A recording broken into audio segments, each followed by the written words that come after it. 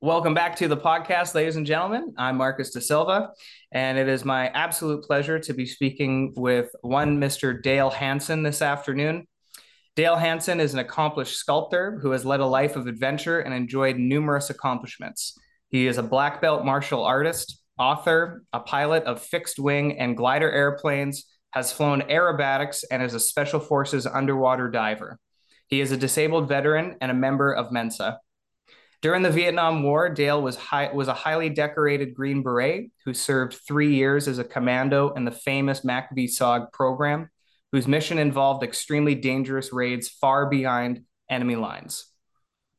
This unit received more decorations and suffered higher rates of casualties than any American unit since the American Civil War. On one of those raids, Dale earned the first of several Purple Hearts as his right hand was mangled by a burst of machine gun fire. It is ironic that he became a sculptor, a field in which one's hands are so critical.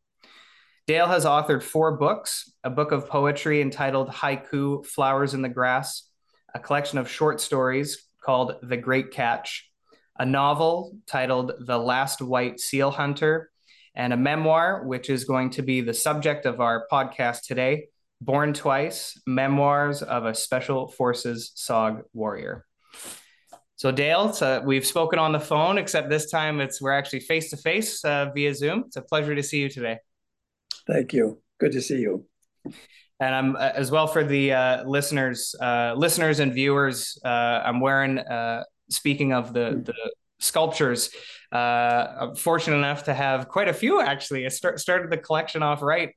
So if you go to the @the_Mysteria podcast Instagram account, I have pictures of a grizzly bear, a couple ravens that he carved for me, and as well, I'm wearing a eagle pendant that's just stunning. So I had to wear it for the podcast today, of course. Thank you. Oh, thank you. And for those as well who are thinking, MACV-SOG sounds kind of familiar, you'll remember that we have several episodes with Roger Lockshear uploaded, as well as with one John Stryker-Meyer, also known as Tilt. And so I kind of got into it more or less accidentally when I heard John on Jocko's podcast. And I just thought, man, I got to get this guy on my podcast. And so it turned out well. And since then, just a bit of a blossoming relationships, which is, of course, wonderful. And so it's just an absolute pleasure to have you today. And for those watching as well, there's the book, Born Twice. If you want to learn, you have to read. I mean, there's just sort of no way around it. And I like to think that I'm pretty good at keeping diversity within the content and the subjects that I read and the authors, et cetera. With the exception, I guess, of not as much fiction as I suppose there should be. But I've been getting into that more and more lately. And so it's interesting then that we were introduced at the time that we were, because your book has a very unique feel to it. It reads like a piece of fiction. And so it's no surprise that with your experience as a writer already, through your in particular with the short stories and the novel, it really comes through, and the way that it's written, and there's so many of these beautiful little details that makes your book stand out, kind of in its own category. Yes, it's a memoir, but it has just a very unique feel to it. And before we actually hop into the content of the book, I'm just curious as well as the circumstances under which the book was written, and just your overall approach to writing Born Twice. Right. I think at the time I started to write it, I really didn't have any idea that I would be writing a Special Forces book. It was all pent up inside and so forth. But there was an imperative that got a lot of us starting to write books on SOG. And 2 events happened in the last, say, 20, 25 years, and I'll mention them to you, and they're certainly going to be controversial to your audience and so forth. The first was the American POWs. And we assume that civilized nations always get our people back, and they don't. And when I was in school, probably sixth grade or something, a man came through our town. His name was John Noble, and he was an American contractor, German, but he had dual citizenship, and he was brought into the concentration camps by the Nazis simply because of his American connection. And he wound up being a POW in concentration camps, even though he wasn't a soldier. And he spent a great deal of the war, and he knew with his phenomenal memory, the names, addresses, and personal information of over 5,000 American POWs that were sent to the Gulag. And he said when the Russians took over Germany and so forth, the trains turned around and basically stole everything they could. But rather than releasing prisoners, they just made them Russian prisoners. And so many, many thousands of American POWs wound up in the Gulag in Russia doing slave labor and so forth. John Noble was not a military man, and somehow he slipped out an address to I think he was a Swedish diplomat, and that with his name and information made it all the way to President Eisenhower, who intervened and got him out of the Gulag, and he could give the documentation of 5,000 Americans who are still there and have never been released. And the same thing happened in Korea and some other places as well. Well, in Vietnam, and I know I'm spreading away from the topic a little bit, but in Vietnam, the amazing technology that we had is we knew where everybody was. We knew who was captured, where they were, if they were in a bamboo cage, if they were in Hanoi, in Laos, wherever they would be. And anyway, when Operation Homecoming was there, Kissinger, the Secretary of State, was there, and he had a list of every POW, and we knew that they had. And so as people's names were released, he would check them off the list. And anyway, about 600, and several of them got released that we were unaware of. But anyway, at the end of it all, there was about 600 names, most of them special forces or pilots, that we absolutely were positive that they had. And Kissinger just looked to his aide, and he took the slip of paper and he folded it and put it inside his suit pocket and said, "Those are acceptable casualties for peace." And he left them. The second event that happened related to Special Forces and SOG.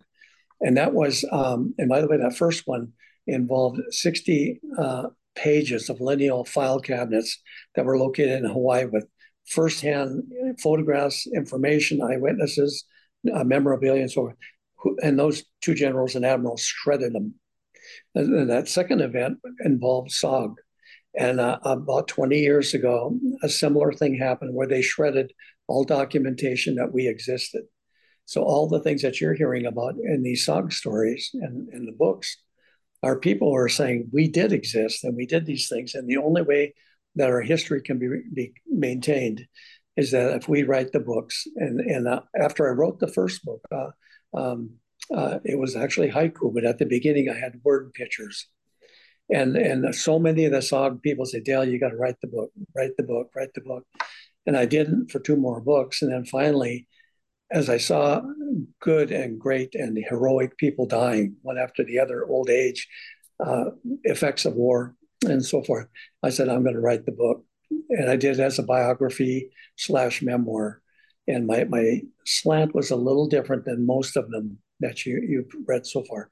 And so that's basically the motivation for writing the book in the first place. People are just saying, our story has been erased. We need to put it down again. And that's why it's been great to hear that Tilt, John Stryker-Meyer, his podcast, which I'm an avid listener of, and I'm now caught up on all of his episodes to date. Yeah. And it's just incredible. And what's so interesting is, so in his most recent episode, at least as we're recording today, you and I with Tim Schaff. And it was so interesting because Roger and I covered that mission in our podcast. And then with Tim and John, they were discussing, because Tim was there, he was involved in that mission, so it was his perspective on the ground.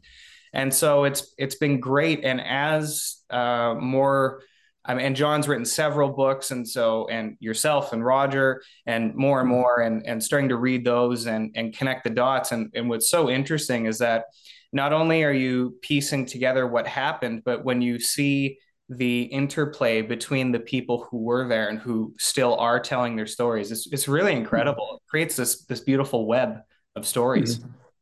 Yep. Anyway, when I go to the reunions every year, I see these people, and we're getting older. We're dying off. People are in wheelchairs. They're in the oxygen tubes and all that kind of a thing. And each year when we say goodbye, uh, used to be see you next year and shake hands. Now we hug, and we don't necessarily say see you next year.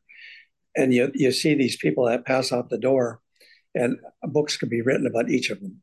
The heroism, the missions that America has done are incredible, incredible, and they need to be preserved. Anyway. Indeed. And that's why it's great. And I was so thankful with Roger the last time. Well, every time, but I made a point the last time to say that it really is such an honor on my part, considering that I sort of stumbled into, I didn't even know what MacVSOG was up until a couple of years ago. And so for me to kind of be entering this world new and from a different perspective, and just sort of to let my imagination kind of take over and bring people on to discuss these real acts that occurred. This isn't fiction. This is, and some of these, and well, the majority of the stories are so hard to believe. The truth is often stranger than fiction. It's incredible. Right.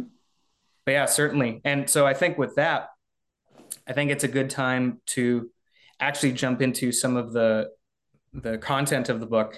And what was so interesting, and kind of the approach that I took to reading your book, when I have a podcast guest on who has a book, I read it very differently than I would if we weren't going to do a podcast.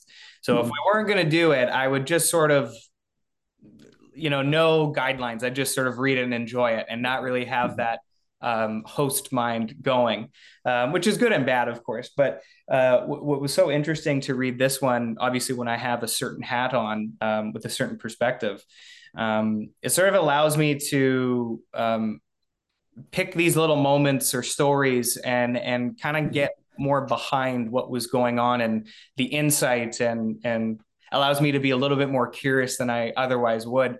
Because obviously when you have the opportunity to have the author on, then I can pepper you with questions and it works out okay. Yeah. So chapter 1, and it's a very kind of the way I would describe it is you really just hit the reader in the mouth with a baseball bat. It's fantastic the way that it opens, because it's in the middle of this mission. You're already wounded. It's a 7-man team with a lot more NVA coming to find you guys, and you're hunkered down and in the jungle, and it's triple canopy and it's dark and you can't see and you're trying to hear, and it's so intense and tense. It's just building up the drama for what's and what's likely about to unfold, which is a firefight, and you can kind of feel that coming. I guess we'll and the way I should also say, so we've decided that we're going to do 2 podcasts. Hopefully we can get it done in 2. I'm pretty sure we'll be able to get it done in 2. But the way that I broke it up is we're going to kind of cover more of the biographical aspect as far as the content of the book. But I'll still ask some questions, and we'll still talk about the missions a little bit more in passing, I suppose. And then part 2 will be more focused on the missions. But the feeling, I suppose, because when you're reading it, you're right there. You pull the reader right there with you in the jungle. And it's just like you get, like, even now I got goosebumps because you can feel it. You can feel the tension build. When, like, did anything, and we'll kind of get into some of those experiences, but did anything prepare you for that type of intense fighting? Yeah, and I think perhaps that's the whole reason that you have the first 60 pages in the book. I think virtually all the books that you read on the war and so forth start at the war. I got drafted. I went over there, and I see the berets and the uniforms going overseas, but it doesn't. This isn't to diminish the other books because I enjoy them totally. But my perspective is, I wanted to put a person in that uniform. There's a lady that was doing the laundry, uh, and as she washed the laundry in the camp, she would take our uniforms and throw it over the concertina wire so it would dry in the sun. And I look at those uniforms, and let's just say Hanson. It says Hanson, and it'll have Staff Sergeant, my airborne wings and my jump wings, and my SOG patch on the pocket. And there it is on the concertina wire drying in the sun with nobody inside. And a lot of times we write the war stories and so forth, and we forget there's a human being in there who has character and ideals and so forth. What made somebody enlist and volunteer to the most dangerous missions that America's perhaps ever had, certainly in this war and perhaps even up into Korea and the rest. And so I wanted to say in the book, at the beginning, what constituted my character that made me who I was, that made me want to volunteer with the very strong likelihood that I wouldn't come home. And that's the purpose of the biography part. Yeah, and as far as actually getting into some of the biographical info, chapter 2, I guess, starts from the beginning. It starts with your birth and where you're born, the city that you grew up in, or the town that you grew up in, and then moving. You have a funny little quote right away, actually, about your father. I guess one of the first things that you said when you were born is, "I can't wait to take him hunting." Right. So that kind of set the stage, yeah, exactly. For later on. And also quite a substantial military history within your family. Right. Yeah. My dad was one of 7 brothers. And on the other side, they had a lot of, I think it was 4 brothers on my mom's side. But 4 of them went to World War II. And then 2 of them went to Korea, and then the other one was married and couldn't get to Vietnam. But my dad enlisted right before Pearl Harbor. He must have sensed that the war was coming and so forth, and joined and spent the entire war. He was in Iwo Jima and Guadalcanal and Tinian and another place or two. And he was unique in that he was colorblind, couldn't tell blue and green. And rather than that being a detraction and keeping him from the military, it made him an asset because he could see through camouflage. Putting green and foliage shaped things didn't stop him. He could just see through it all, and he could see shapes, lines, and so forth. And so not only was he on the front lines, but he was not only was on the leading patrols, but he was called a first scout, which put him sometimes miles ahead of the front lines, and he could find all the enemy positions and so forth. And he was a crack shot as well. And of course he was kind of a mentor. He's very quiet, very very tall, dark, handsome Norwegian, a very sharp guy. But a mentor, he wouldn't talk particularly about the war, except I'd say, "What about this?" and show me how to march or whatever, and then all the uncles were that way too. They were all wounded and so forth, and that background was there. And your country's at war. There's an issue that requires that you go do your thing. You do your thing. You don't try to get out of it in any regard. So. And I think that's a sentiment as well that it just doesn't seem to be, well, at least I don't know. I mean, my opinion of young people, and me being one of them, and largely why I do the podcast as well. At least one of the reasons why I do it is because I just feel that people really don't seem, or the general attitude don't seem very keen on responsibility. It really seems that if you can kind of get out of anything, you just do it because, I don't know, like there's no real excuse other than I just don't want to do that. But you lose that because you gain something from responsibility. Of course you do. Sure. Yeah.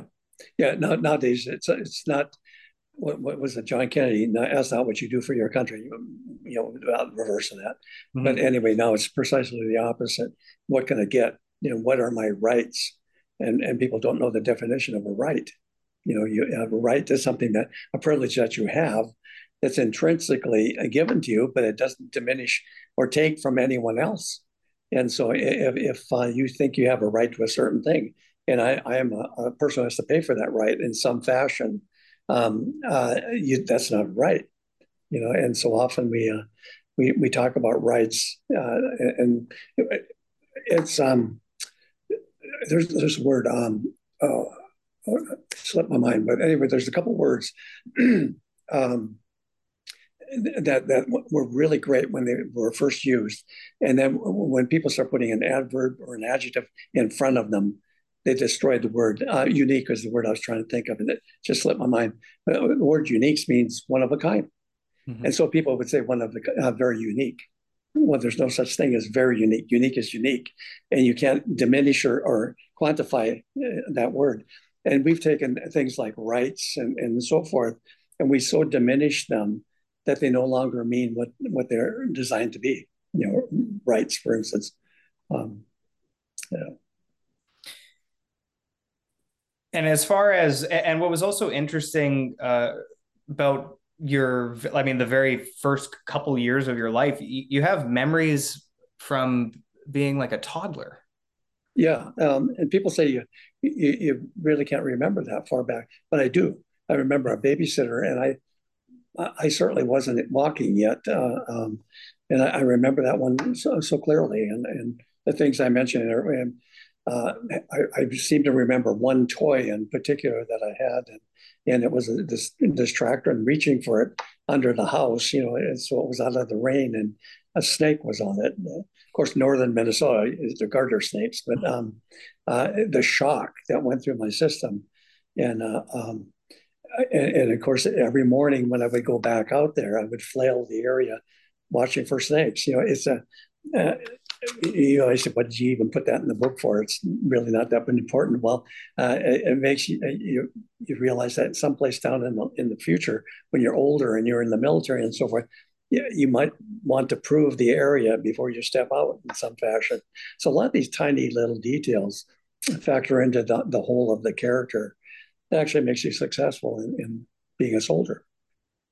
And I should mention as well, like I've highlighted some quotes here. I mean, you can see my tabs on the book, but whatever we do end up covering, as far as excerpts from the book, it's an absolute fraction of what is contained. And just as you said, that story about the snake, and that's in the book as well.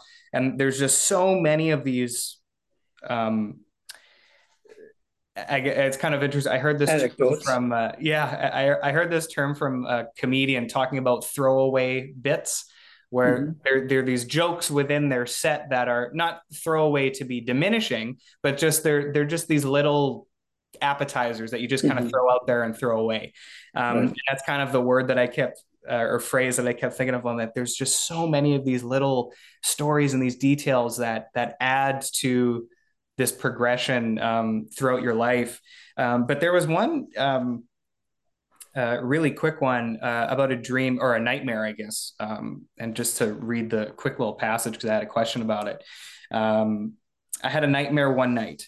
I was standing on the bridge in the picture. Pardon me. And this is talking about in your grandmother's house, there was a painting from her homeland of Sweden. And it's quite a intense nature portrait. So it's this kind of this hard-hitting picture. So I had a nightmare one night. I was standing on the bridge in the picture, and the wind was cold and bitter against my face, and I was shivering. For a time, I did not dare look down at the boiling water that slammed against the hard black rocks, but I could plainly hear them. I was on the railing. This was not a thing of suicide, for the point was not death, but life to me and my very limited understanding. It was acting on that which I believed. Everything was up to me. Slowly, I looked down and I woke up. And so again, like you're reading and it just sort of shoves that little story in there. Then it just sort of keeps going. But it jumped out to me just because of how vivid it is. But was that a recurring dream or nightmare that you had? No, it was something that took the place in particular over a about a week time.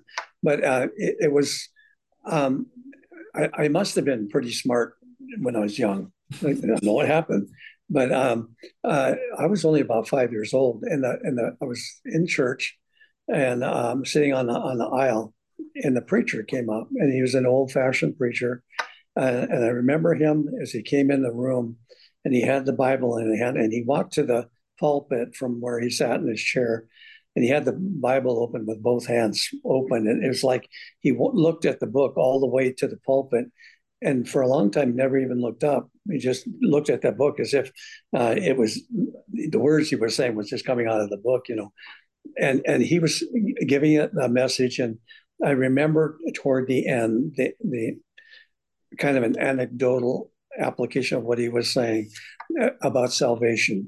A man is a sinner. He can't save himself. Jesus did it all for him. And you stand on the bridge of decision, and you dive off in faith, and you die to yourself and come up a new creature. That's what he was saying metaphorically. And as when you're 5 years old, you take adults literally.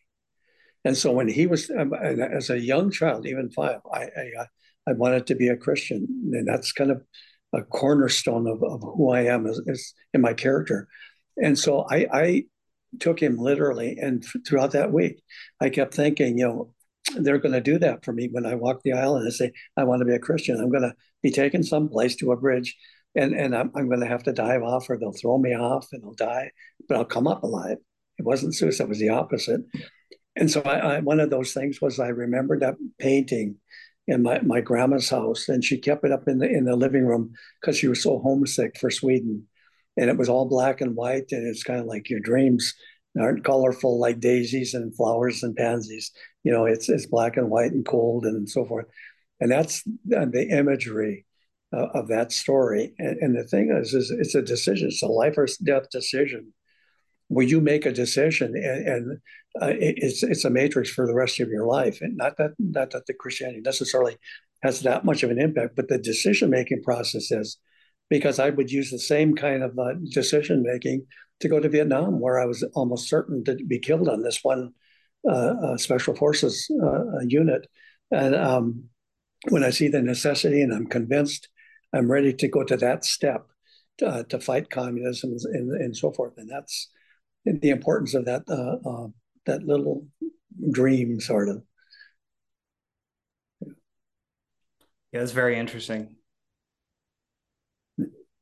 Yeah, it's funny too when I do these podcasts as well. It's always interesting being on, because obviously I'm the host, so I got to direct this thing. But it's also nice being kind of putting more of a listener's perspective on. It's nice to just sort of take it in. So if I need sometimes I might just need a little bit of a pause. So even for the listener too, it's like, why isn't he saying anything? It's like, yeah, just kind of trying to take it in, just because it's also nice to appreciate where we are in the story and whatnot, and just kind of trying to move forward that and digest it. Very interesting. So there's a story as well, and it's in the next chapter. It's about 10 pages after this dream that we just discussed.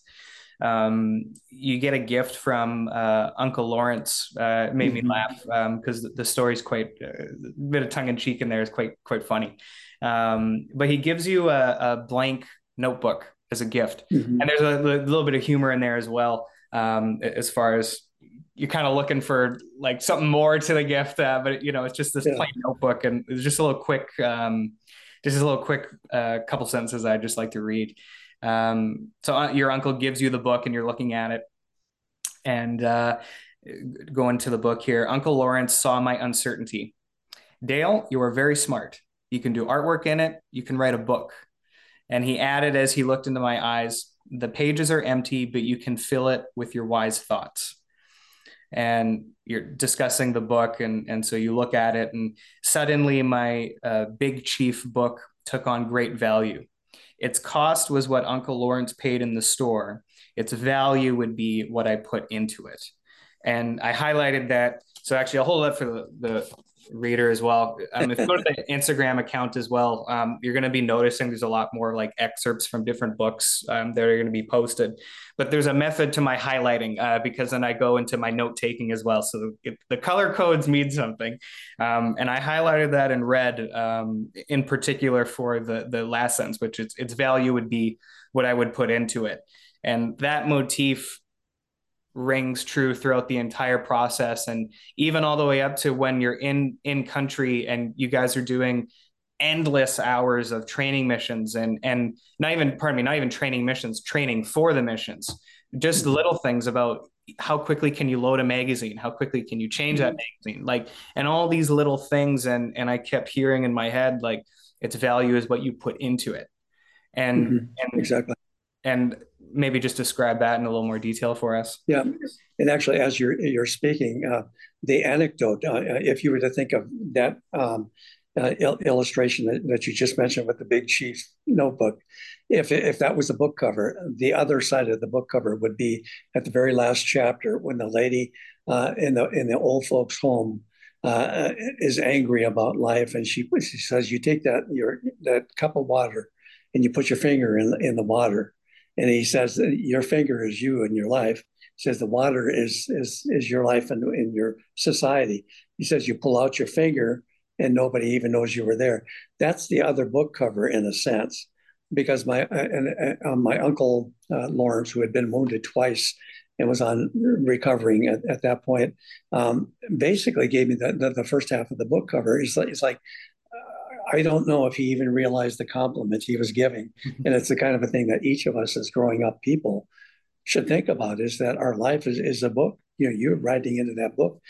Whether you know it or not, you're doing a biography of some sort. It's recorded somewhere, whether God's recording it or society records it, or maybe on your deathbed, you remember, you said, I didn't do a thing.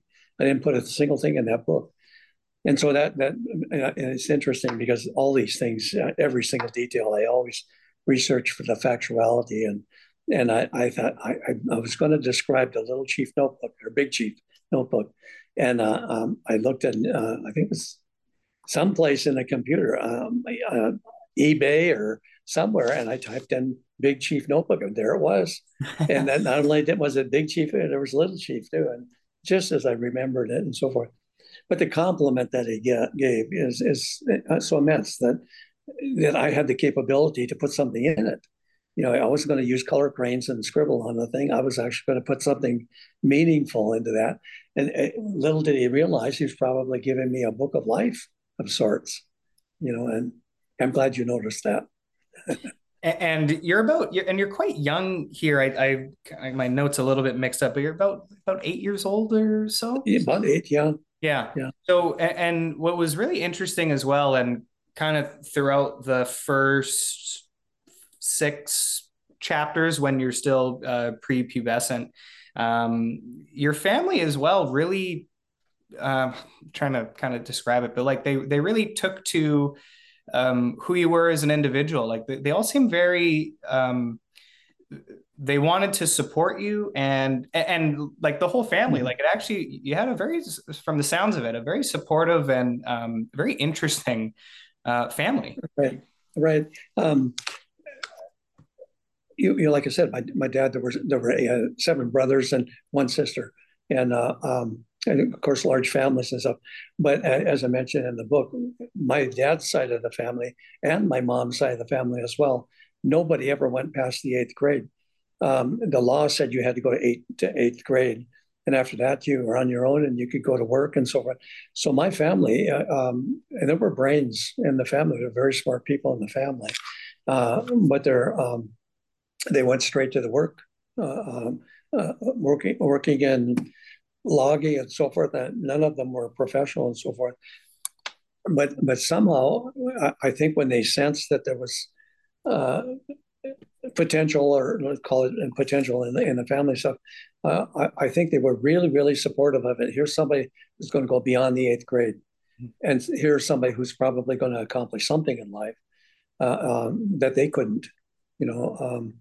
And I think I mentioned in the book, and then too, one of these things is that you don't realize the compliments until you're older. being at my age and looking back on things, that people were being very complimentary and supportive when I didn't realize it at the time. And what Uncle Lawrence was doing was wonderful. And I put that in the book in the matrix of other events. In particular, the lady with the gum belt, I'll call it, Yeah. and put them side by side. And being 8 years old, as you mentioned, deciding I am going to accomplish something in life. I'm going to put something that's worthwhile in the book, and and of course, God would have the books and so forth too. But and then there are people you're interface with throughout the rest of your life, and you're going to have an impact on them for good or bad. And some of them you won't even realize it, and they'll call you at a later on time say, that little comment you made, changed my life, and that's wonderful. And then later on in the same chapter, like just about four pages after, there's like you're exposed to tragedy pretty early on, and there's Yeah. several instances here that you discussed, two indirect and then one that more directly affected you. um, I had a question about I guess maybe, well, yeah, maybe we'll just start with actually what actually happened. But I think it would come better from you than it would from me. But there's a train or a car accident involving a train, or a train accident involving a car. I'm not sure best way to put it. Mhm. And then a missing boy named Robert, and then the passing of your aunt. Um, so maybe just describe Mhm. those few Yeah, instances. and then the other event on the that is um, the capstones it too is like the comments of Hitler and Stalin, that the death of one person is a tragedy or whatever, or a murder, but the death of a million is a statistic. And if since I'm building on the character that puts on a uniform that goes to war and fight and perhaps take life, and be involved in millions of people dying, it's important, at least that aspect in your character, to have it resolved. And what is your attitude about life and death? And yeah, the first one was, as I mentioned it in the book, TV was in its infancy, and we had mainly snow. And I don't know what it was. And to this day, I don't know what it was, but the train, which wasn't diesel, was the old fashioned locomotive.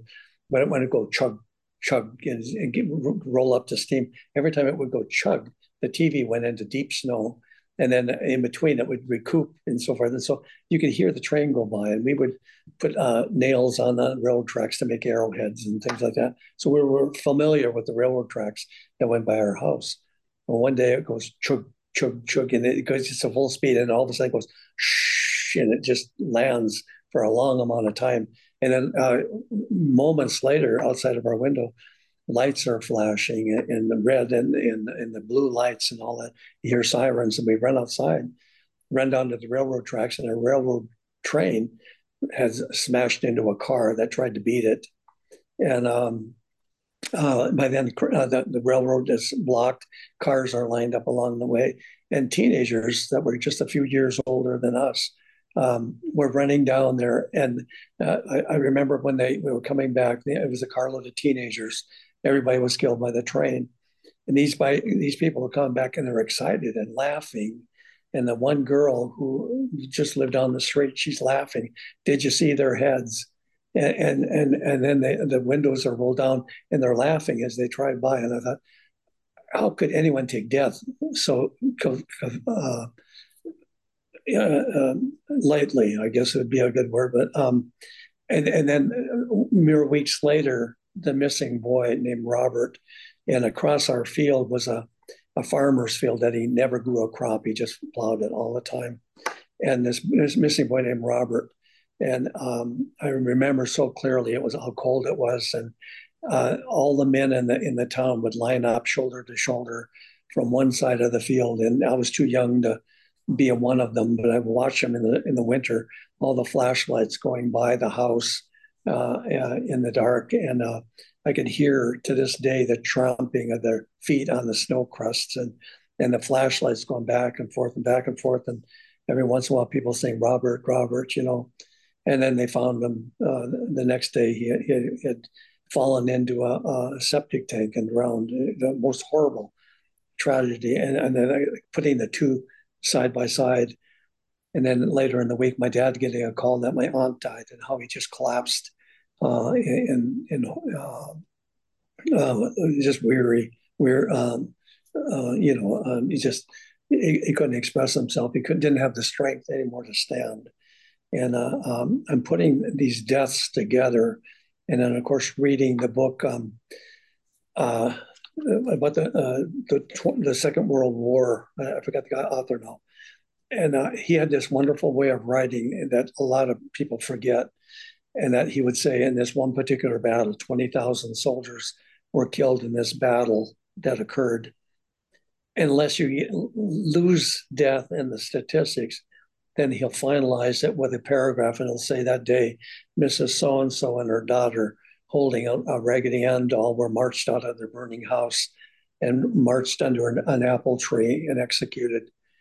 And you never forget that those multitudes of people are made up of individuals. And so putting all those things together gives me an attitude of life.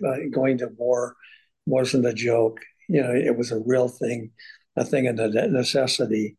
And when I did, I went with my eyes open, and necessity put it on me that it had to go, and you had to do what was necessary to end it.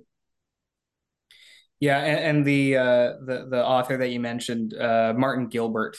Yes. You have the name of the book, and you have the name of his book in your book as well, and that was the one thing that what. And that's what's been interesting as well for myself sitting in this chair doing these podcasts, because I start to understand more and more, just as you said, the human element behind the man in the uniform, and as well as just the understanding in a bigger picture that those who have died, civilian or otherwise, these were people with families, people who loved them, they loved other people, like, Mm-hmm. so really understanding that they're really. And then what you can kind of start to wonder, and at least that's oftentimes where I start to go, is when you think about the almost randomness of it, or if there is a randomness to it, like, well, why, like if I was born in that time and place, that could have been me.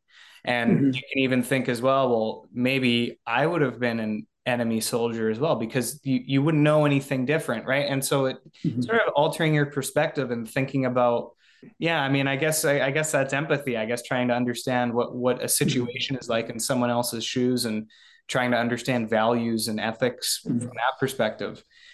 One of the things that you were discussing, which I highlighted, was that no death ever left me with a callus on my heart, which is just a really, I've thought about that a lot. That one sentence, I've really thought about that a lot, because it's not that it's difficult to understand, but I'm just curious, like, did you understand it in those terms at that time, or did that come more from reflection later on? I think I understood it then. Mm-hmm. I did, and I remember funerals of family, and how the family would be so broken up. And I remember in northern Minnesota where we would go, how, you know, International Falls, Minnesota is the cold spot of the lower 48 United States, and the open grave, and it'd be just so bitter cold and so forth, and the family would be shivering at the graveside and stuff, and the casket would come out and stuff, and it was almost like the winter and the blowing snow and the sliding of the frozen snow across frozen snow drifts. You know, it was almost emphasizing this is death. It's final. It's cold. It's awful. And remember even one time that the ground was so frozen they had to put the casket in a place that would stay frozen all winter till the ground was there, and you remembered the tragedy and the value of the soul. Of course, coming from a Christian perspective, you understand it too, and of course, one of the great importance of this is that if I'm going to go to be a soldier and take lives, which I have many times, to take lives, it wasn't done with a callous. It was done out of a necessity. I see some people put the sign in their yard. It says, "War is not the answer." It's an stupid comment. It's so blanket. It really says nothing. But sometimes it is, and even from a biblical perspective, wars are necessary, and sometimes you have to decide if you're going to be a slave or fight. So Interesting that you said that, because when I read the part about the teenagers laughing at the mhm, accident, well, I mean, I thought it was very strange. That's a very odd reaction. But it was so funny that you mentioned about having a sign on your front lawn saying that, because in my head, the first thing I thought was, I wonder if those kids were at university, if they would be the ones saying that, communism's a-okay. I don't know how I yeah, made the connection, because I yeah. just thought you have such a disconnect between what is really an objective truth. Like, how could you possibly think that a situation like that is funny in any? I mean, it's nothing other than tragic. That's it. That's just the objective way to look at that. And Mhm, then to have your perception so skewed. mhm, So it's, yeah, it's kind of interesting. In my head, I was just like, mhm. man, these kids don't know what's going Yeah, on. and those kids that were laughing and so forth, they didn't even have time to have a callus. They were just absolutely insensitive. Right. Uh, sometimes, in some ways, being insensitive is more forgivable than having a callus. Hmm. I don't mean to be so metaphorical that we lose it, but some people go to war and so forth, and the act of war winds up being a good deal. It's a great adventure, and certainly it gets your attention. But boy, your idea on life and the sanctity of life and so forth. And I think I gave that the metaphor in there too about army worms, and I don't know if you even want to mention them, but we had that infestation when I was a young teenager, and army worms were so thick; they were like grapes hanging from the trees. That was everywhere, thick. I mean, inches thick everywhere.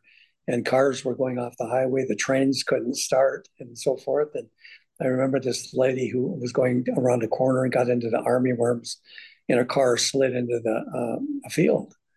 And she was afraid to get out of the car. She would have stayed there for weeks because of the army worms. And then my uncle Raymond, who was in Korea. He was the Korean veteran, and we were on the porch, and the one place we swept him free of the army worms. And he said he just made the observation. He said the color of the army worms was the same as the North Korean and Chinese uniforms, and he says, he said they kept coming and coming and coming and just piles, and just like the army worms. And I thought. I would really hate to face an enemy that didn't value death. And Russia was that way. They would send their millions in to fight the Germans. They were losing 10-1, and that's no problem because we got more tens than they got ones. And then you look at the Ukraine now, and they're willing to send 40, 50,000 people to gain a few yards where human life means nothing. Uh, um, so I thought it was an imperative in the book to spend those few pages saying, in my character, I put value on human life, especially if I'm going to take it, you know.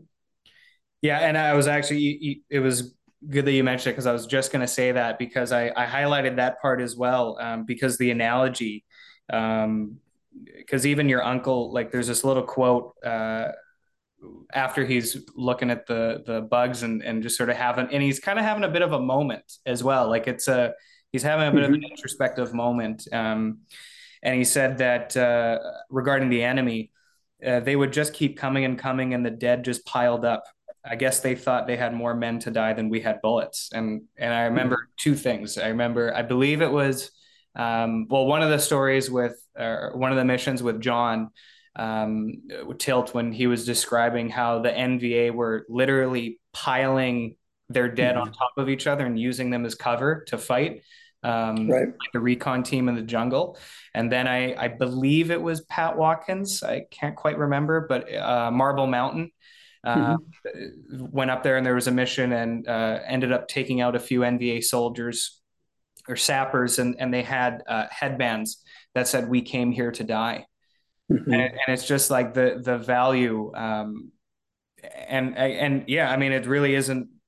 It's really simply Yeah, put, the value on the life was, well, we'll just keep. We have no problem. We will just keep throwing bodies at the situation, and we don't. We really don't care whether they die or not. right, You know. right. There's this sergeant, NVA, North Vietnamese Army sergeant that we captured. He was in the hospital in our place, and they were going to send him out. We were afraid our mercenaries were going to kill him, so I kind of was watching him, and I got to talk to him. But anyway, he was shot in the leg, and he was in pretty good pain. But anyway, he actually opened up to me and was talking. Probably wouldn't talk to an intel guy, but he was talking to a fellow soldier. And he said when they left Vietnam, North Vietnam, to go to South Vietnam to fight us, he said they had each man had a magazine of ammunition and a clip. And he says there was one rifle per three men. And the idea was that when they finally got to Vietnam, each man would have a rifle and three magazines. The idea that two out of three would die before they even got to South Vietnam. Wow. And, but yet they were willing to come. So you're looking at it's interesting. There's a poem, and I know I'm not going to try to quote it, but it was a translation by, it wasn't Netanyahu. It was, it starts with N. He's the German, great poet, but it was called They Killed Someone. And I've seen English translations of it a couple of times, but the one translation was great because the lady comes running into the village and said, they killed someone. And they run out and they're actually measuring the distance between the villages to see who's got the responsibility. But they killed someone, they killed someone. And uh, anyway, I thought it was so out of character for the Russia that I know and read about. And I read Dostoevsky and all the rest of them. But people that hold human life under communism in particular with such little value. But in his poem, he's talking about the common people and the villagers who have put such great life and value on life. And he was well done in that poem. It wasn't Sharansky. It was started with Anne. Anyway, it doesn't matter. Um, Well, and to that, it's always interesting as well because obviously, you know, that to run a country, whether it be democracy or communism, any system that you want to use, that obviously comes from policymakers and people at the top. mhm, These are your leaders, mhm, and it's always interesting in situations where the people deviate or follow suit to whatever is being indoctrinated within that society. mhm. So yeah, so that's an interesting poem.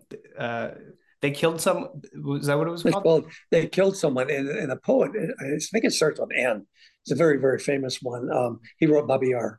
Does that ring a bell? Yeah. No, but I'm making my notes. Okay. Um, I, I'm getting bad on names lately.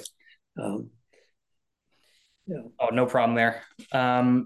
So and then we get into chapter 5, and I quite like this actually. And so this is sort of when your love of reading starts to come through, and Mhm. sort of you discuss that in a bit more detail. And the first book, I didn't. Oh yeah, here it is. So the first book that you wanted to purchase was Tom Sawyer, and it cost 49 cents. Yeah. Gotta love Yeah. that. Um, but yeah, you talk about uh, your imagination kind of taking hold, and you're looking at the covers, and you put yourself in those situations with those characters, and Mhm. it actually reminded me of Matilda, which is one of my favorite books and movies when I was young too. Still a great movie. It holds up over time. But one of the things that I love, this brilliant quote that I'm not going to quote directly, but it had to do with the fact that Matilda would insert herself into these stories, and when she was there, she was never alone. She always had someone, that she always Mhm. had a friend. Um, because Matilda was a very interesting character in her own right and very, very lonely girl. Um, but powerful nonetheless. So it was interesting, like the power of imagination and how that started to affect you. And you had a really interesting quirk that I was very interesting. So I just wanted to read it really quickly here. Um, so kind of again, just sort of kind of catching it in the middle of this thought that you're having regarding your love for books. But this began a love for books, good literature. Sometimes I read by author, having found a great writer. On occasion, I would read all but their last book, which I kept unread on my bookshelf. The writer was kept alive, thereby on a walnut shelf. I found that very interesting because I've felt that sentiment too, where especially with music, Mhm. more so with music than with books, but um, like especially when a band breaks up or, some of them, I'm into older music. So now they're dying, more Yeah, so, yeah. and retiring. But yeah, there's a sad feeling when it's like, oh, that was BB King's last performance, or that was his last live album. And it kind of makes you Mhm. sad. And it's almost like there's a hesitation to not want to listen to it because then it's Mhm. over. Now Yes, you can listen to it exactly. again, Yeah. but it's not the same, right? Um, Mhm. but Yeah. yeah, I'm just just And an wondering ancillary about thing that. was, yeah, an ancillary thing right to that thing is, yeah, I might find an author and read his book in some other venue somewhere, I'm really impressed by it, and I'll go buy it to put it on a shelf for the sole purpose of honoring him. The fact that he did this thing, I want to buy his book, and at least he'll get the resources from my writing. And it's like the least I could do is to buy his book and put him on the shelf. Yeah, that was very interesting. I really like that. And then on the next page, actually, there's just this one line from your mom, and I mean, very simply, so bottom of page 37, it says, "Mom taught me how to work." And then in Mhm. quotes, "Find something to do. Never stand around. You can always find a broom." And I just Mhm. love the simplicity of that because and that you'll see as the character develops, in the book. Mhm. Um, I kept hearing that in the back of my head too. Especially then we are going to cover it, so we'll just kind of briefly mention it. But then you're working three jobs, Mhm.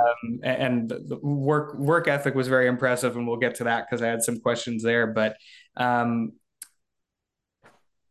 I guess what I wanted to know with that, your parents, basically by your observations of them, even by page 37, it's already evident that they're very hardworking, honest people Mhm. in that regard. And then your mom basically just coming out and straight up saying to you, pick up a broom, be useful. Mhm. There's always something you can do. And what I thought was interesting was that there's always something. It doesn't have to be a big thing, but pick up a broom, because even just to sweep a floor it's not a big chore. That's a small Mhm. improvement, but it's an improvement nonetheless. Um, Mhm. and I guess basically the question is, how much did that? Because again, I guess you're about 9, 10 at this point, a little bit older. How much did that sink in to your psyche at that point? I think it did because the whole family worked hard, and it was so praised when people worked hard. I remember my mom once talking about going to visit some lady's house, and her comment when she left was, "You could eat off their floor," and it was so praised, that the work ethic was there, and of course I noticed it, and it helped all the time too, getting work and so forth, and recommendations and so forth. A quick little tangent. I had one more. There's a little quick story about Treasure Island, and there's a little conversation with your dad, and I want to Mhm. come back to that in a second. But a little quick tangent related to just what you said. But so when I was when I was going to university in England, so I had my own place. Well, I had a roommate, so the two of us lived there. But I'm the guy who did the cleaning. Mhm. That's my thing. I'm good at it. I like it.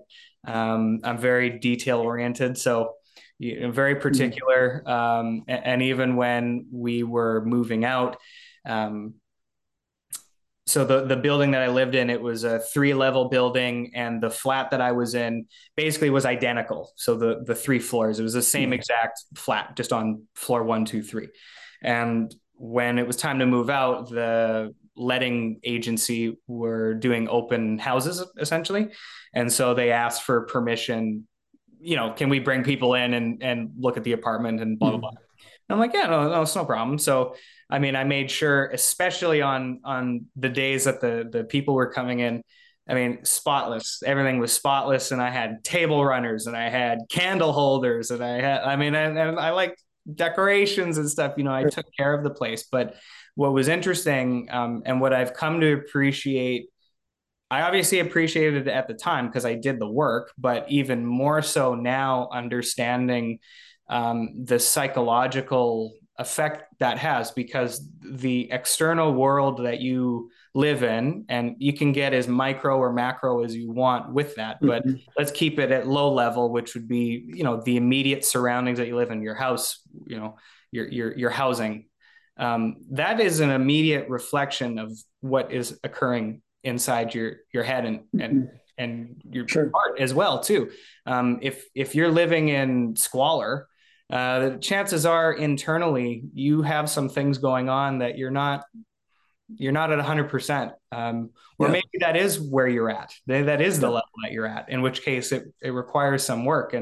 And so then when you think about that in relation to what your mom told you, um, it's almost that idea of like, never, there's always an improvement to be made to a situation, even if it is small. Mhm. And just understanding that larger reflection of the work that you put out is a reflection of who you are internally. Mhm. um, I agree. Thought was very interesting. But anyway, enough of that tangent. So back to the story. um, so you're reading Treasure Island, and you're talking to your dad, having a little bit of a discussion. You're actually talking about a couple of books here, but the one in your hand is Treasure Island. And your father's sitting down, and then he, just kind of turns to you and says that, I remember reading that book too. I really liked it. I was on the deck of a troop ship taking my turn in the fresh air, and the seagulls kept dipping down on me, thinking I had food. I remember thinking of the sand and the palm trees in Treasure Island. And then I thought of the sand beach and palm trees that we had just left after the guns and fighting erased it all, and how beautiful it must have been before the war. He turned to go, but stopped and said, I suppose the palm trees are all grown back by now, and the islanders who lived through it all will have rebuilt their huts and have families. Some of them probably have sons your age. And so you end the chapter on that, and then you go into the next bit. But that really stood out to me. And I'm guessing if it stood out to me, that it stood out to you. Mhm. It did, and just the idea that it takes war and conflict from someplace else on the other side of the globe. It actually puts it in your living room where you could realize that there's a boy out there just like I am, Hmm. and he's gone through things, and it's a new life for somebody else, and uh, I think that was the rationale behind it all. Plus my father, who I love very, very much, and he was a great man, and I only knew him as working and working and working. He just constantly working, and I could never visualize him as actually having time to read. You know. Well, and to that as well, just kind of what we were discussing earlier on, that concept about your dream, um, destruction and rebirth. So it's interesting that you can go to war in a place where it's obviously devastated through artillery and bombing, and et cetera. Mhm. And the fact that nature does come back, and people bounce back too, and Mhm. cultures. So that was interesting. And then fast forwarding to, it's about 30 pages after that, or 20 pages after that, kind of in the middle of a chapter, there was just this one line that stood out to me. So you're talking about, so now you're working 3 jobs. So you're 13, Mhm. you're working in the mill, you're working in the grocery store, and you're also working with your dad in the woods. And that work, I'll get you to describe it. That is brutal work. I loved it. It sounded great in a It weird way, is, right? yeah. And it seems like the more arduous the work was, when you take them all and put them together, the more it challenged me, actually, I felt great for having done it all, Mm-hmm. and working with my dad was great too. And the place I had in the mill, was actually hefting these logs. I was very strong back then, and I actually loved it. It just see, and you could smell the popple and the pine and the water out below, and I really liked it. You know, the foreman, he must have liked me, but he says, Dale, he says, you like it too much. He says, I'm going to do you a favor and fire you if you like it anymore. He was afraid I would stay. It's crazy. Yeah. And the work in question, at least with your father, basically just stripping bark off of trees by Yeah, hand. I've never heard of anyone ever having to do it, but the customer on that thing was, I think they made fence posts, and Okay. and so when they did the order and nobody took it, so my dad took it, and so basically it meant that every single 8 foot length of tree had to be peeled, all the bark had to come off it, and I thought, man, nobody is ever going to do that. Well, we figured out how to do it. And number one was this: you had to do it right away because you had that moisture between the bark and the core. And then he would score it with the chainsaw lengthwise, and I would have a tool that we made, and I would just peel it off, and it would look like the snake's shed skin. And it wasn't that bad. It was just miserable conditions, very hot. You'd sweat like crazy, and you had the horse flies and the deer flies, and it was pretty miserable work. But it was also a pleasure to work with my dad and all that, and it was fun. Of course, that's when we heard of Lyndon B. Johnson's Vietnam speech was in that field. That's right. Yeah. And there, before moving on to that, because that was my next question, the one line that again I just quickly wanted to cover. So you're talking about like you basically had to make your own tools in order to complete Mm-hmm. the work, and you go through it, and it's really interesting that development. And then the paragraph ends with, ultimately, the most effective tool for the task was a simple one. And I Mm-hmm. just like that. It stood out to me. Trying to remember the whatever philosophical principle, but usually the simplest explanation is the correct explanation, something like that. Mm-hmm. But yeah, just it was interesting that through this, there's this real long process of you're developing these tools and you're trying to get them to work, and then it just comes down to this really simple, and Mm-hmm. and that's what proved to be most effective. Mm-hmm. So I just like that. And then yes, and then as you said, so then you're listening to you have a transistor radio, um, and it was kind of interesting because you said sometimes you'd listen to a baseball game on it when you went fishing, and then in this instance you turned it on and it was the president's speech on Vietnam, uh, and it's quite an interesting speech Mm-hmm. in itself. The it's not reflective of the attitude of the American people, which I thought was interesting. And maybe you can just speak to that. Yeah, in particular today. Yes.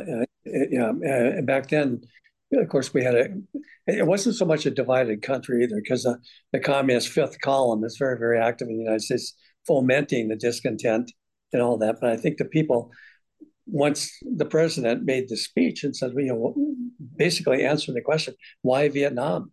Why should we send the glory of our youth to this country where they could possibly die and so forth, people who you don't know and so forth?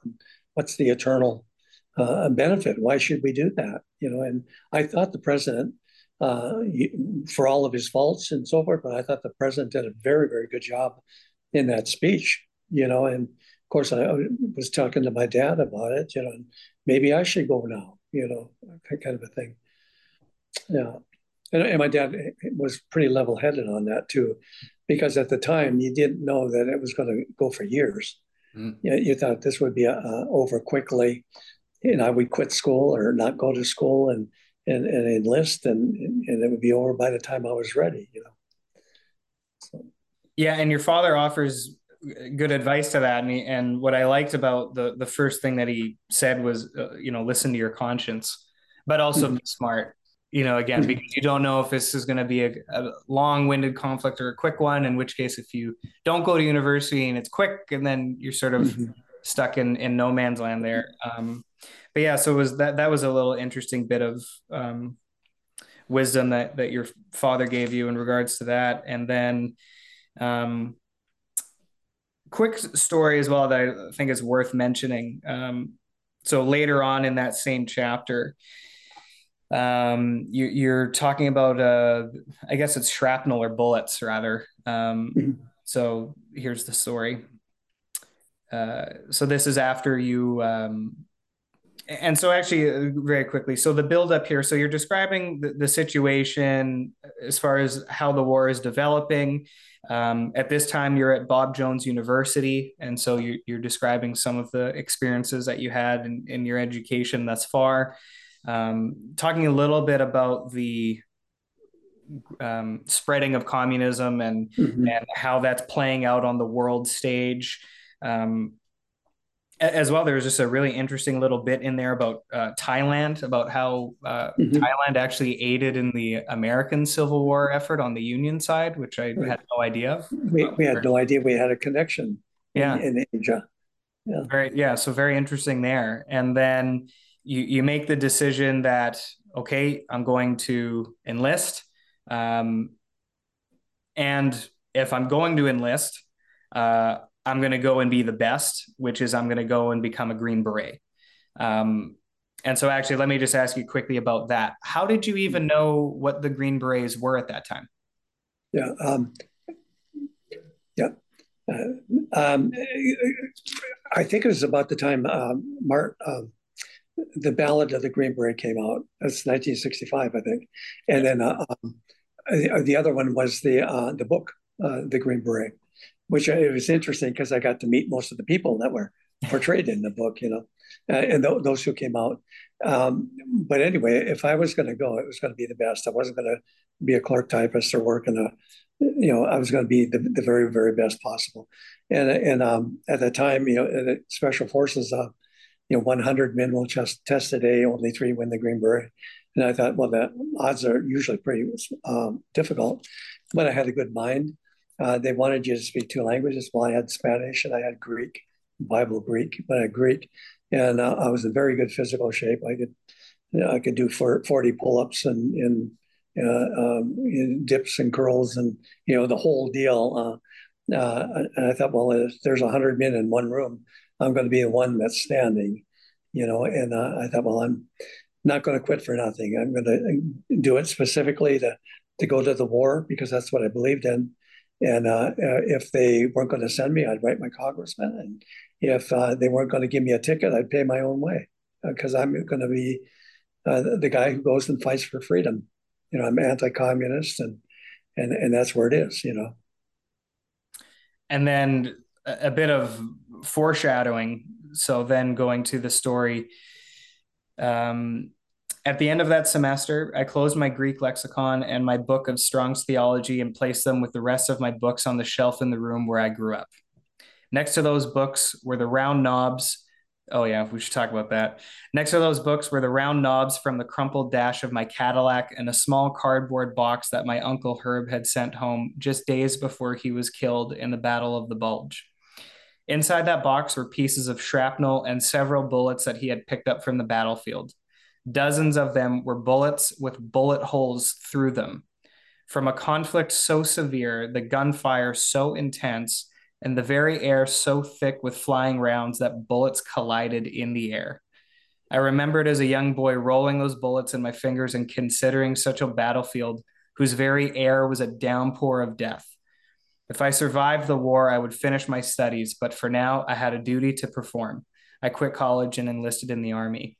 And so then when you're thinking back to, so obviously when you wrote this book, you're more or less the age you are now. And then there's a Mm-hmm. story about when you're young and then when you're a child. And Mm-hmm. so putting that all into sequence, when you decided, okay, I'm going to be a Green Beret, this is what I'm going to do. Did you remember that the bullets, like, was that something that was in your mind, or did that come later on? Yeah, it was vivid. It was that showed the intensity of war. It was not Hollywood. And my dad would tell me about Iwo Jima and stuff, and how you'd have an immature second lieutenant who would order the people to do something stupid, and then they would be shot up. And he told me once the guy next to him dove into a foxhole, an empty foxhole, to get away from the fire, and his hands went right through a dead Japanese soldier, and the intensity of the conflict and so forth, and of course myself being shot before, so I knew what war was like and what gunshots were like and what wounds would do. And my uncle, who was wounded horribly in the Battle of the Bulge, both of his lungs were collapsed by the explosion, and they reinflated one. And I remember when I was home on convalescent leave after being shot, he says, "Dale, let me show you my back." And he showed me, it's like the massive scarring. So anyway, my eyes were totally open when I enlisted, and in particular, going through Special Forces training, as I learned about SOG, it was my eyes were definitely open for that. You know, the probability of dying was immense. You know. And before going on to that portion of the book, I actually had it in my notes. So then we just, the flow of the conversation, I just completely forgot about it. And I'm like, oh yeah, there was the car crash and being shot. Oh, right, right. So I think it's worth, they are a pretty incredible story. So I think it is worth going back and just briefly discussing that.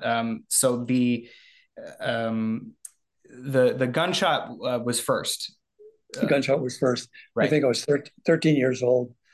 Um, uh, Cold Minnesota, bitterly cold, but still. But the kind of thing where the snow would be like crystal. It was just ice cold. And my dad was coming from International Falls, going to drive to the farm 100 miles after he got off work. So it was my brother and I and my cousin. I was the oldest, and two of the uncles, and we were going to do a drive for deer. And that what that means is, yeah, you couldn't walk through the woods. It was so quiet; they would hear you.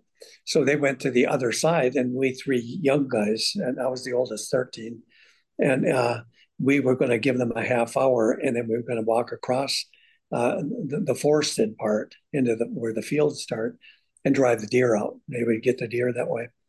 But anyway, it was really cold, and so I looked at my uncle's car after the uncles had left, and I thought, why don't we sit in the car?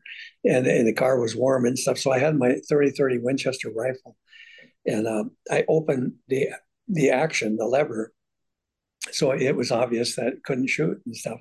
I slid that across the driver's seat, and I got on behind the wheel. And oh boy, there's a key in here. And my brother wasn't going to have any more of that. And so my cousin was sitting beside me, and he noticed that the lever was open on the rifle. He said, "Well, that's not supposed to be there," and he shut it, not realizing what that did is it left it loaded and cocked and ready to go. And so anyway, I drove out of the field, the frozen, bouncy field, went over the railroad tracks. And as soon as I hit the highway, the bump made it go off, and it went through. I always say it went through my hip. My brother said, "No, it was your butt," but it went through and came out at my tailbone. And my cousin took off on a run. He heard the shot, and he knew what happened. He just bailed out of the car. But the shot energy and the shock stretched my leg straight out, and I couldn't get it off the accelerator. And the car was just going faster and faster and faster, well over 100 miles an hour. And I had first started off with both hands trying to get my leg off the accelerator, and it wouldn't. And then finally, I had to steer this thing because nobody goes 100, 120 miles an hour without steering. And then finally, the shock wore off, and I could pull my leg off by grabbing the pant leg, and it got it off the accelerator. I rolled over to the corner of the car, and I knew I was shot pretty good, and I was bleeding like horribly, And my mom says when the hospital sent my pants home, hamburger fell out of the pant leg. So, but I guess in retrospect, you look back at the thing, it's like in spite of the fact I know I was really badly hurt. I didn't panic and things like that. And when my uncle slid me over to the seat, because they all ran to the car and they slid me to the passenger side, and he went 120 miles, 12 miles to the nearest hospital in the country, and got to the hospital, and he was going to carry me to the door from the sidewalk, and it was a distance, because it was kind of like a lawn where people could visit and sit and all that. And I said, no, I got to walk. I got to walk. And he understood because he had been wounded in World War II, and the other uncle had been wounded in World War II. So they both knew what bullets were like. And he understood I had to know how bad I was. And so I walked all the way to the door, and then I lost all my strength. And it just collapsed, and he caught me. But it did tell me that I could think under pressure and I could make decisions under pressure, didn't panic under pressure. And it was the first of 3 times I've been shot. So it was kind of the prequel, Mm-hmm. Vietnam being the sequel, I guess, you know. But anyway, it's And that interesting. and that easily could have gone horribly wrong, especially once your foot hit the accelerator. Then there's a whole new Yeah, dangers. a new set of priorities. Now you got to keep the car on the road. Doesn't matter how badly you're hurt. You got a new set of priorities, which and that has war implications and leadership implications. Mm-hmm. And then the accident in the Cadillac. That is one of the sad things in my life, because as a Christian, having Christian principles and so forth, you try to live the Christian life. But there was a time in there where I wanted to know what it felt like to get drunk, and so I had a friend, and we went out.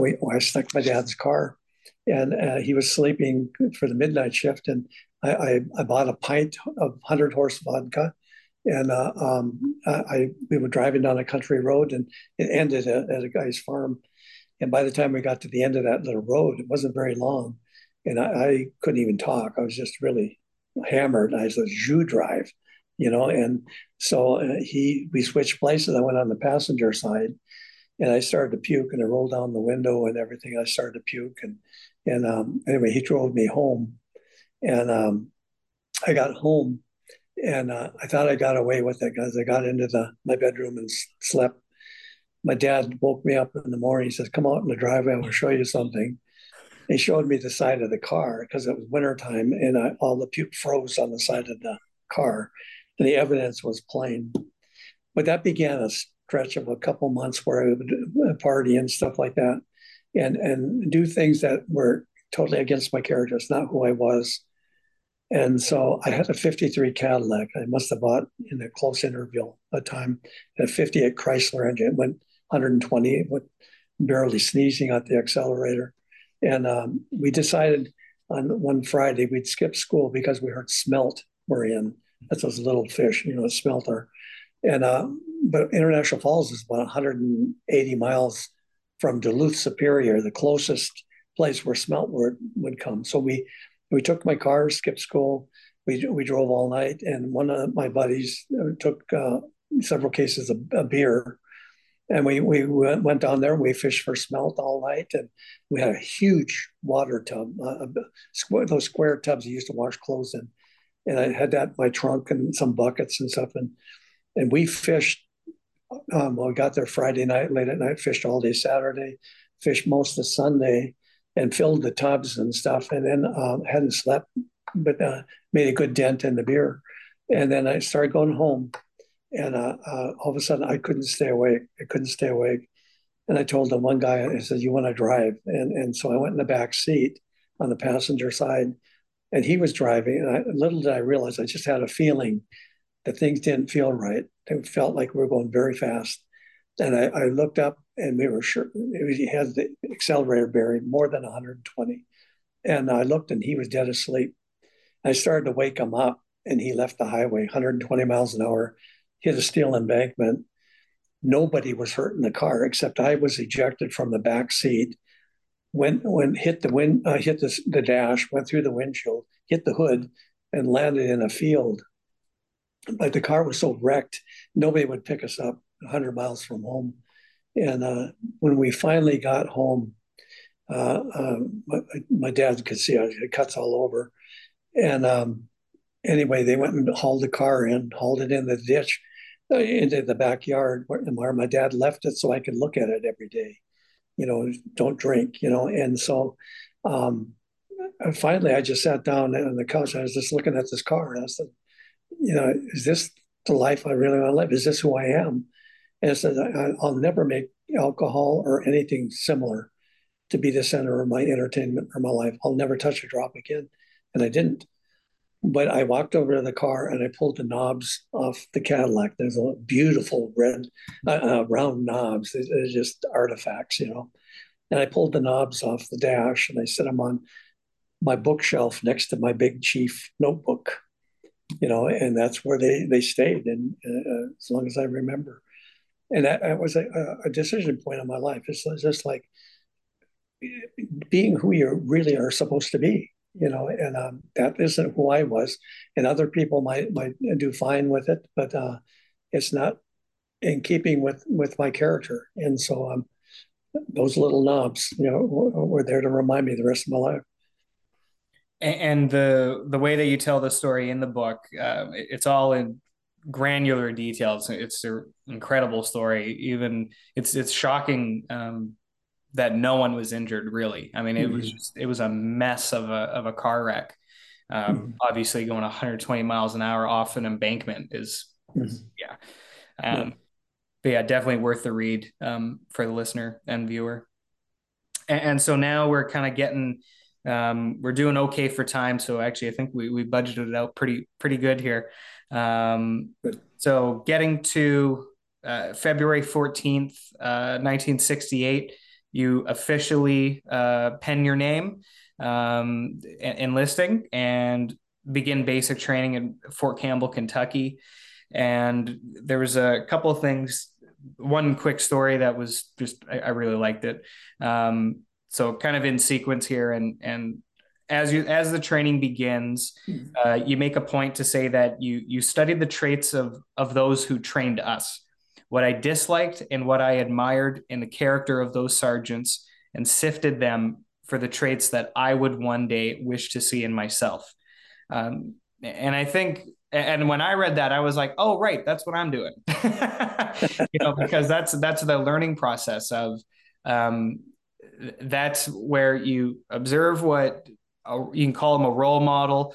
In psychology, you would just refer to them as a model, right? And so you just examine the character and the behaviors that these people exhibit, and the purpose of that is to identify what you like, what you don't like, and then mix that up and you place it inside you, and then you try to determine how does that fit within my framework, and you use that to understand yourself, and then you manifest that outwards. And so it's very interesting that you, and it's actually quite clear, because when you read the book, obviously you get all the details. So it actually makes total sense that that is your frame of mind, as far as how to be a not a good soldier, how to be the best soldier. So that comes through quite clearly. And then immediately after that, there's a story that just made me laugh. It's excellent. Sometime around the 5th or 6th week, we earned the privilege of going to the canteen after the end of a training day. 2 of us were leaving the company area and proceeding down the sidewalk toward it when a loud voice of command halted us. Halt, you two, halt. We stopped in our tracks and looked towards the voice. It was one of the sergeants. Who is in charge of this formation? I was bewildered. What formation? I thought. There were just 2 of us walking to the store. Who is in charge? The voice repeated. We're just walking to the canteen, Sergeant. There are 2 of you. That is a formation. Who is in charge? I don't know, I admitted. Someone is always in charge. Which one of you? Who has the most rank? We're both private, Sergeant. Then who has the date of rank? We looked at each other. We joined the same day. Then whose name is first in the alphabet? I thought, I'm Hanson. He is Baker. He is Sergeant. Then call your formation to order. Someone is always in charge in the Army. Is that clear? I really like that because it is funny. but it's also spot on. Exactly, for the rest of your tour and overseas, and somebody should always be able to take charge when it's necessary. Yeah, yeah. And I was so amazed when he did that, and I didn't know if he saw potential in us, and figured that we would ultimately be sergeants because we both wound up as honor graduates. And I thought he would, perhaps, in retrospect, he was investing time in us. A good lesson, you know. and then certainly once you end up in SOG, then that takes on a whole other meaning because Yeah. then, and that's an idea as well. I've been really interested in more so specifically trying to understand self leadership and actually just what leadership Mhm. really means in general. Like, what does that actually mean? Because I think because when you hear leadership, I think, and take the military out of the equation, just in general, when you think Mhm. leadership, I think the knee jerk reaction is some guy, tall, straight, kind of, Mhm. uptight, barking orders. And I think that's that knee jerk reaction to that. But really, what it comes down to is not that at all. Because that's not really leadership. That's just barking. Mhm. I That's agree. not, you know, but the idea of self leadership is the idea of maintaining discipline, especially when nobody is around, when you are the only one Mhm. that you can rely on. And then understanding that people are watching what you do. And what's interesting as well is with your religious background, that takes on a whole new meaning of understanding. And that's Mhm. developed as well throughout the book till we get to that point. And of course, it continues, but you see that interplay occur. Mhm. But yeah, just understanding the significance of that and how that is not something that anybody is taught. I mean, I came Mhm. across that phrase self leadership through my own study Right. and recently, and I'm Mhm. 26, and that shouldn't be the case. This Right. should be Right. something Yeah. early on. Yeah. Even in the scriptures, like a definition of a pastor's duties. One of them, it says, neither as being lords over God's heritage, but being in samples to the flocks, and other examples. You're leading by examples and so forth, rather than being the boss and yelling at them what to do. That's not leadership. And you're spot on what you're saying. It's unique in the special forces because there are no privates in special forces. Everybody is a leader, every single one of them, and that's where Hollywood gets it totally wrong. The old captain comes in there and he needs some people. I'm going to whip you into shape and I'm going to train you and stuff. No, that's not what SF is. And to be a leader in a group of leadership, and I was so privileged to be mentored by legends and so forth. And like Bob Howard is the most decorated man in American history, 3 times in for the Medal of Honor and all that stuff. And he would talk to me in just such a gentle way. There was one time, just for leadership and stuff. Once our camp was under attack, and um, I don't think this is in the book at all, but uh, I went to the perimeter and I could hear and tell where the bullets were coming from. The artillery was coming in general, and I wanted to find it and spot it so we could direct air track. So I jumped on top of the perimeter and was looking for that when they dropped the rounds down the tube, so I could spot on. And there's this voice right alongside of me. He just went up so I wouldn't be embarrassed. And he says, Sergeant Hanson, get off that wall. Just so gently, and that was Bob Howard, most decorated man in American history. And but gently, softly, and so on. And he didn't have to shout. All of a sudden I realized, you idiot. What are you doing up here? And leadership, Norm Doney was my mentor, my team leader in reconnaissance, and uh, just a gentleman and quiet and assured of their leadership. And um, the topic you're talking about in general right now is so important, imperative on leadership. Projecting power, people think, is is leadership. And all you got to do is look at politics, and is it that there's no leaders there.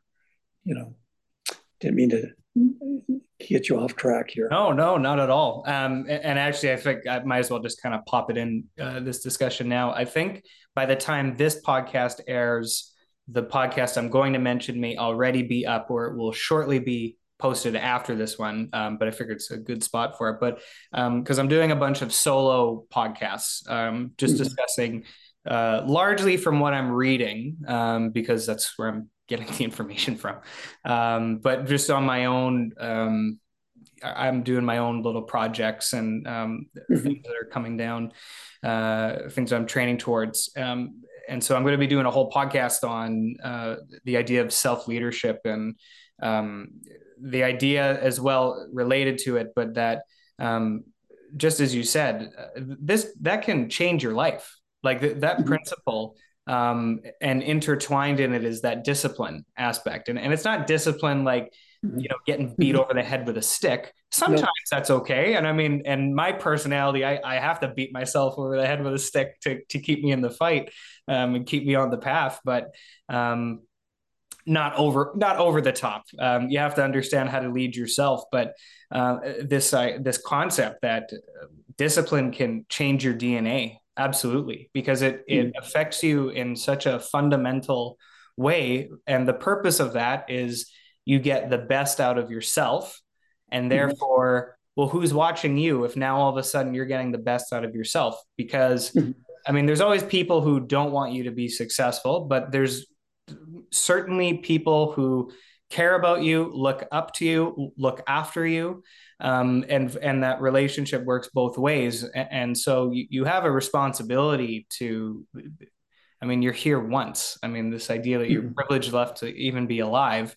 And it'd just be shameful to squander that opportunity and the satisfaction that you get from that and doing your best and how that has such a profound effect on the people around you, to the point that you can be a leader who doesn't actually have to say anything other than, get that fence. Right. Character is what you do when no one's looking. And being the self-starter and stuff. In special forces, there are so many people that they're virtually fatherly as well. You see them and portrayed always as the commandos and eating, or raw meat or whatever it is, and most of them were not that way. They were very the characteristics in special forces. One of the number two is professional. And number two would be being able to make a decision under pressure. Those are the two things I think, to me, most characterize special forces. And these gentlemen who had been war after war after war and done amazing things, they could their leadership by example, and you want to learn from their mentors, And you don't want to disappoint them. Yeah.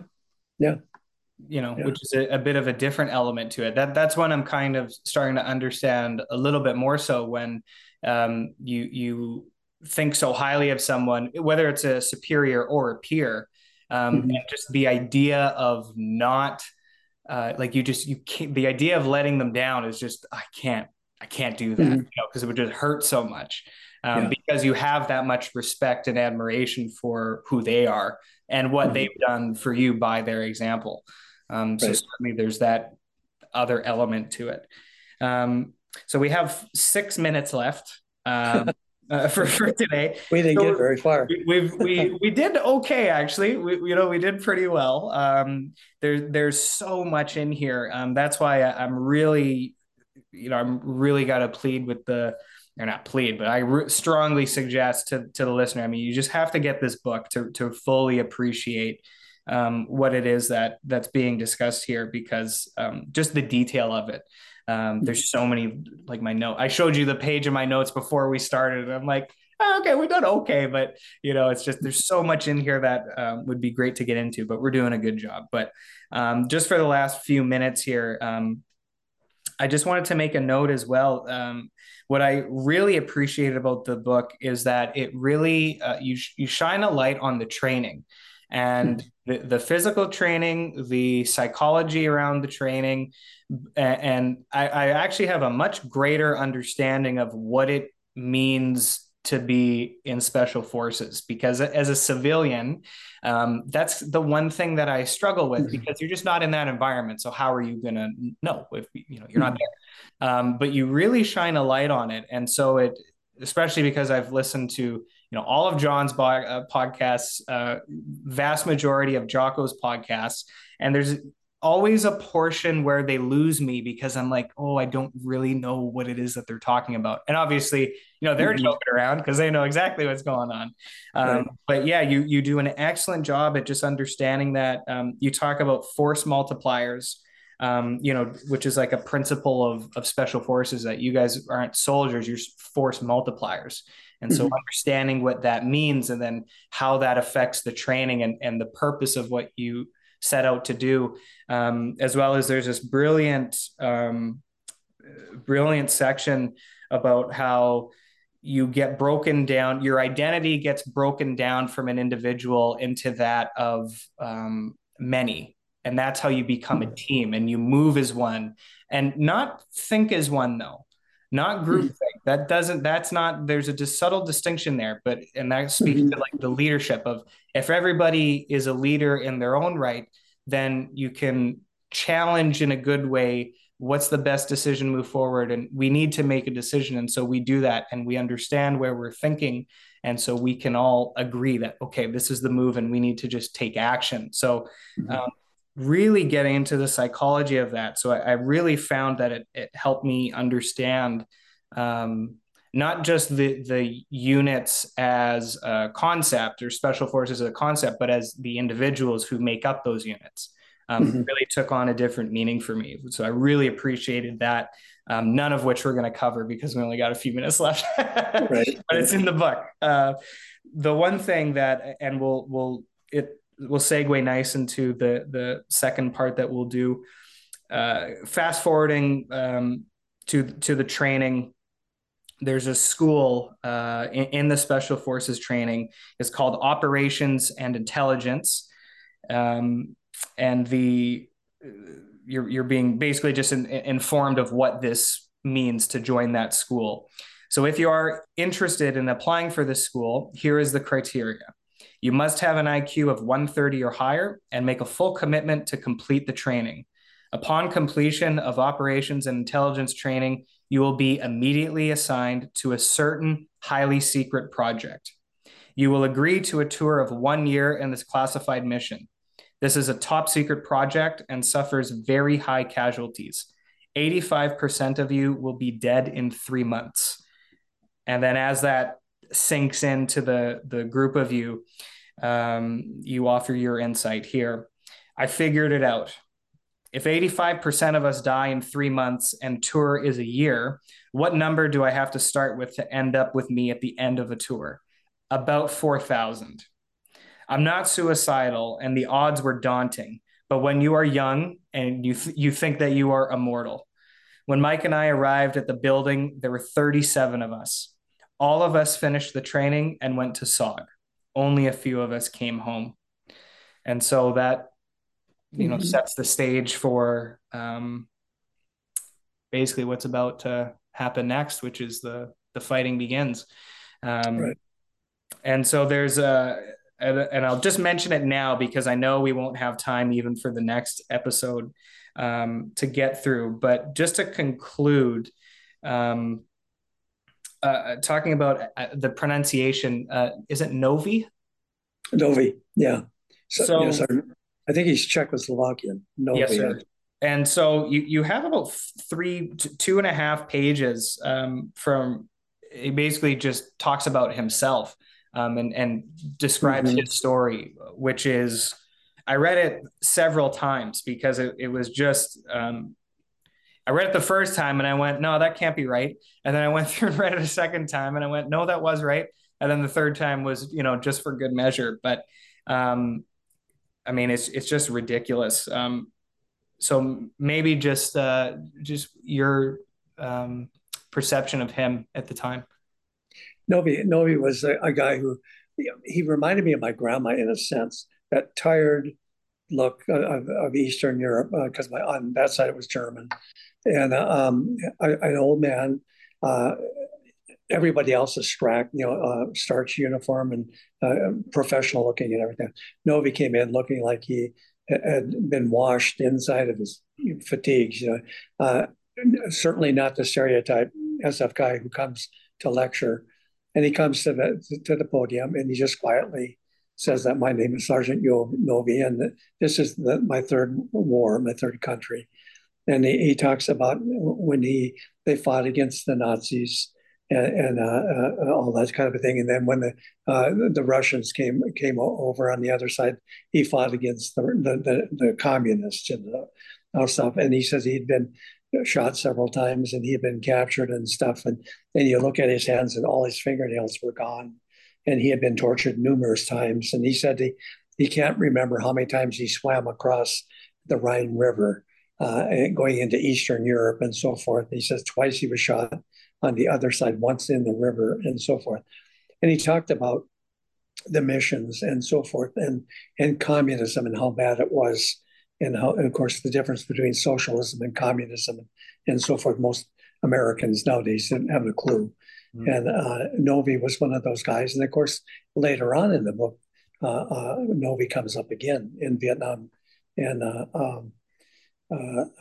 it gets shot across the head. And of course, I'll leave the story to the people who want to get the book. And Novi was a fine man and kind of like the quiet leadership. He was the guy who led by being a mentor and calm in the situation and having experienced it all. And Novi was just a guy that you loved, and he lent me a book and I was on a dangerous bit. And I know your time is getting close. I was an extremely dangerous mission. And he gave me a book of poems. And I remember I couldn't sleep and stuff like that. And anyway, I was opening up his book of poems, war poems. And I opened it up, and it was an Italian author, a poet.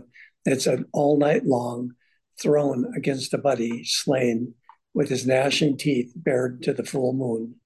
I was writing letters full of love. Never had I hugged life so dear." Mm. And I read that to Novi in the hospital after he got wounded a month or two later. But that was Novi. A good man, Eastern European who became an American and knew the dangers of fascism, communism, Nazism, and dedicated his life to fight against it. And the insight, and again, you did a great job at describing it, and the insight when you can kind of fully appreciate again earlier what we were talking about, not being not just a statistic, that there's consequences. Real life consequences for what people lose in war, and the atrocities that occur often in the background of war. And he really puts a face to that in describing it. And you have this really interesting, it's one sentence, but he finishes his lecture essentially. And then your insight into him. "I thought of that sergeant in his broken body as a sack of treasure, with his sorrow and sacrifice and wisdom and tears inside his rumpled uniform, drawn up and cinched at the wrinkles of his neck." And I just thought I just like the idea of viewing him as a sack of treasure, because the insight and the emotion that you get from, and the severity of what it is that you're preparing to do. It's sort of all kind of wrapped up in a nice little bow, or maybe not necessarily nice, but it's in a bow nonetheless. But yeah, and just understanding, this is, it's about to begin. And so I think that's actually, we'll pause there. And it's so funny because we'd spoken, I guess, about a month ago when we were going to set the podcast up. And I was just about to receive your book in the mail, or I think I had actually just got it. And I read like 2 chapters or something at the time. And so I was like, well, yeah, we'll go through the book and da, da, da.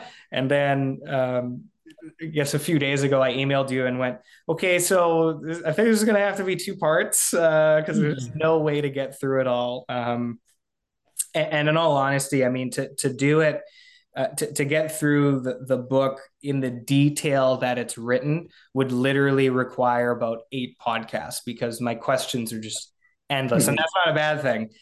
That's just, sometimes too curious for my own good. But that's just as the listener, it's absolutely worth getting this book. And you also recorded the audiobook. Yes, it should be available on, and of course you can download ebook. It should be on Amazon, um, Audible, and YouTube. Okay. My Well, understanding, yeah. I've yeah. seen it on Audible. I haven't seen it on the other two yet, but by the time this airs, it'll probably be there. Great. So as the Yeah, listener, yeah, you can purchase the book, or you can listen to it as well on those numerous platforms. And I guess we'll start off with, you did mention it earlier, but talking about the fifth column, and so I think that's where we'll pick up, and then we'll power through the rest of the book. But in conclusion, just wanted to say thank you so much. It's wonderful to see you as well. I know we've yeah, spoken over the phone, but it's really wonderful to actually be face to face with you. It's such a pleasure for me, and reading your book is it really was a great experience for me, and obviously to be able to talk, discuss it in detail and go off on the tangents is just a great experience. So great. just wanted Thank to you for thank you so asking me. much. Yeah, thank you. Thank you, sir. So and this will air, we'll air both episodes together as well. So there's no delay. So there'll be a delay for us while we wait for the next time to record, but for the listener, head over to episode 2.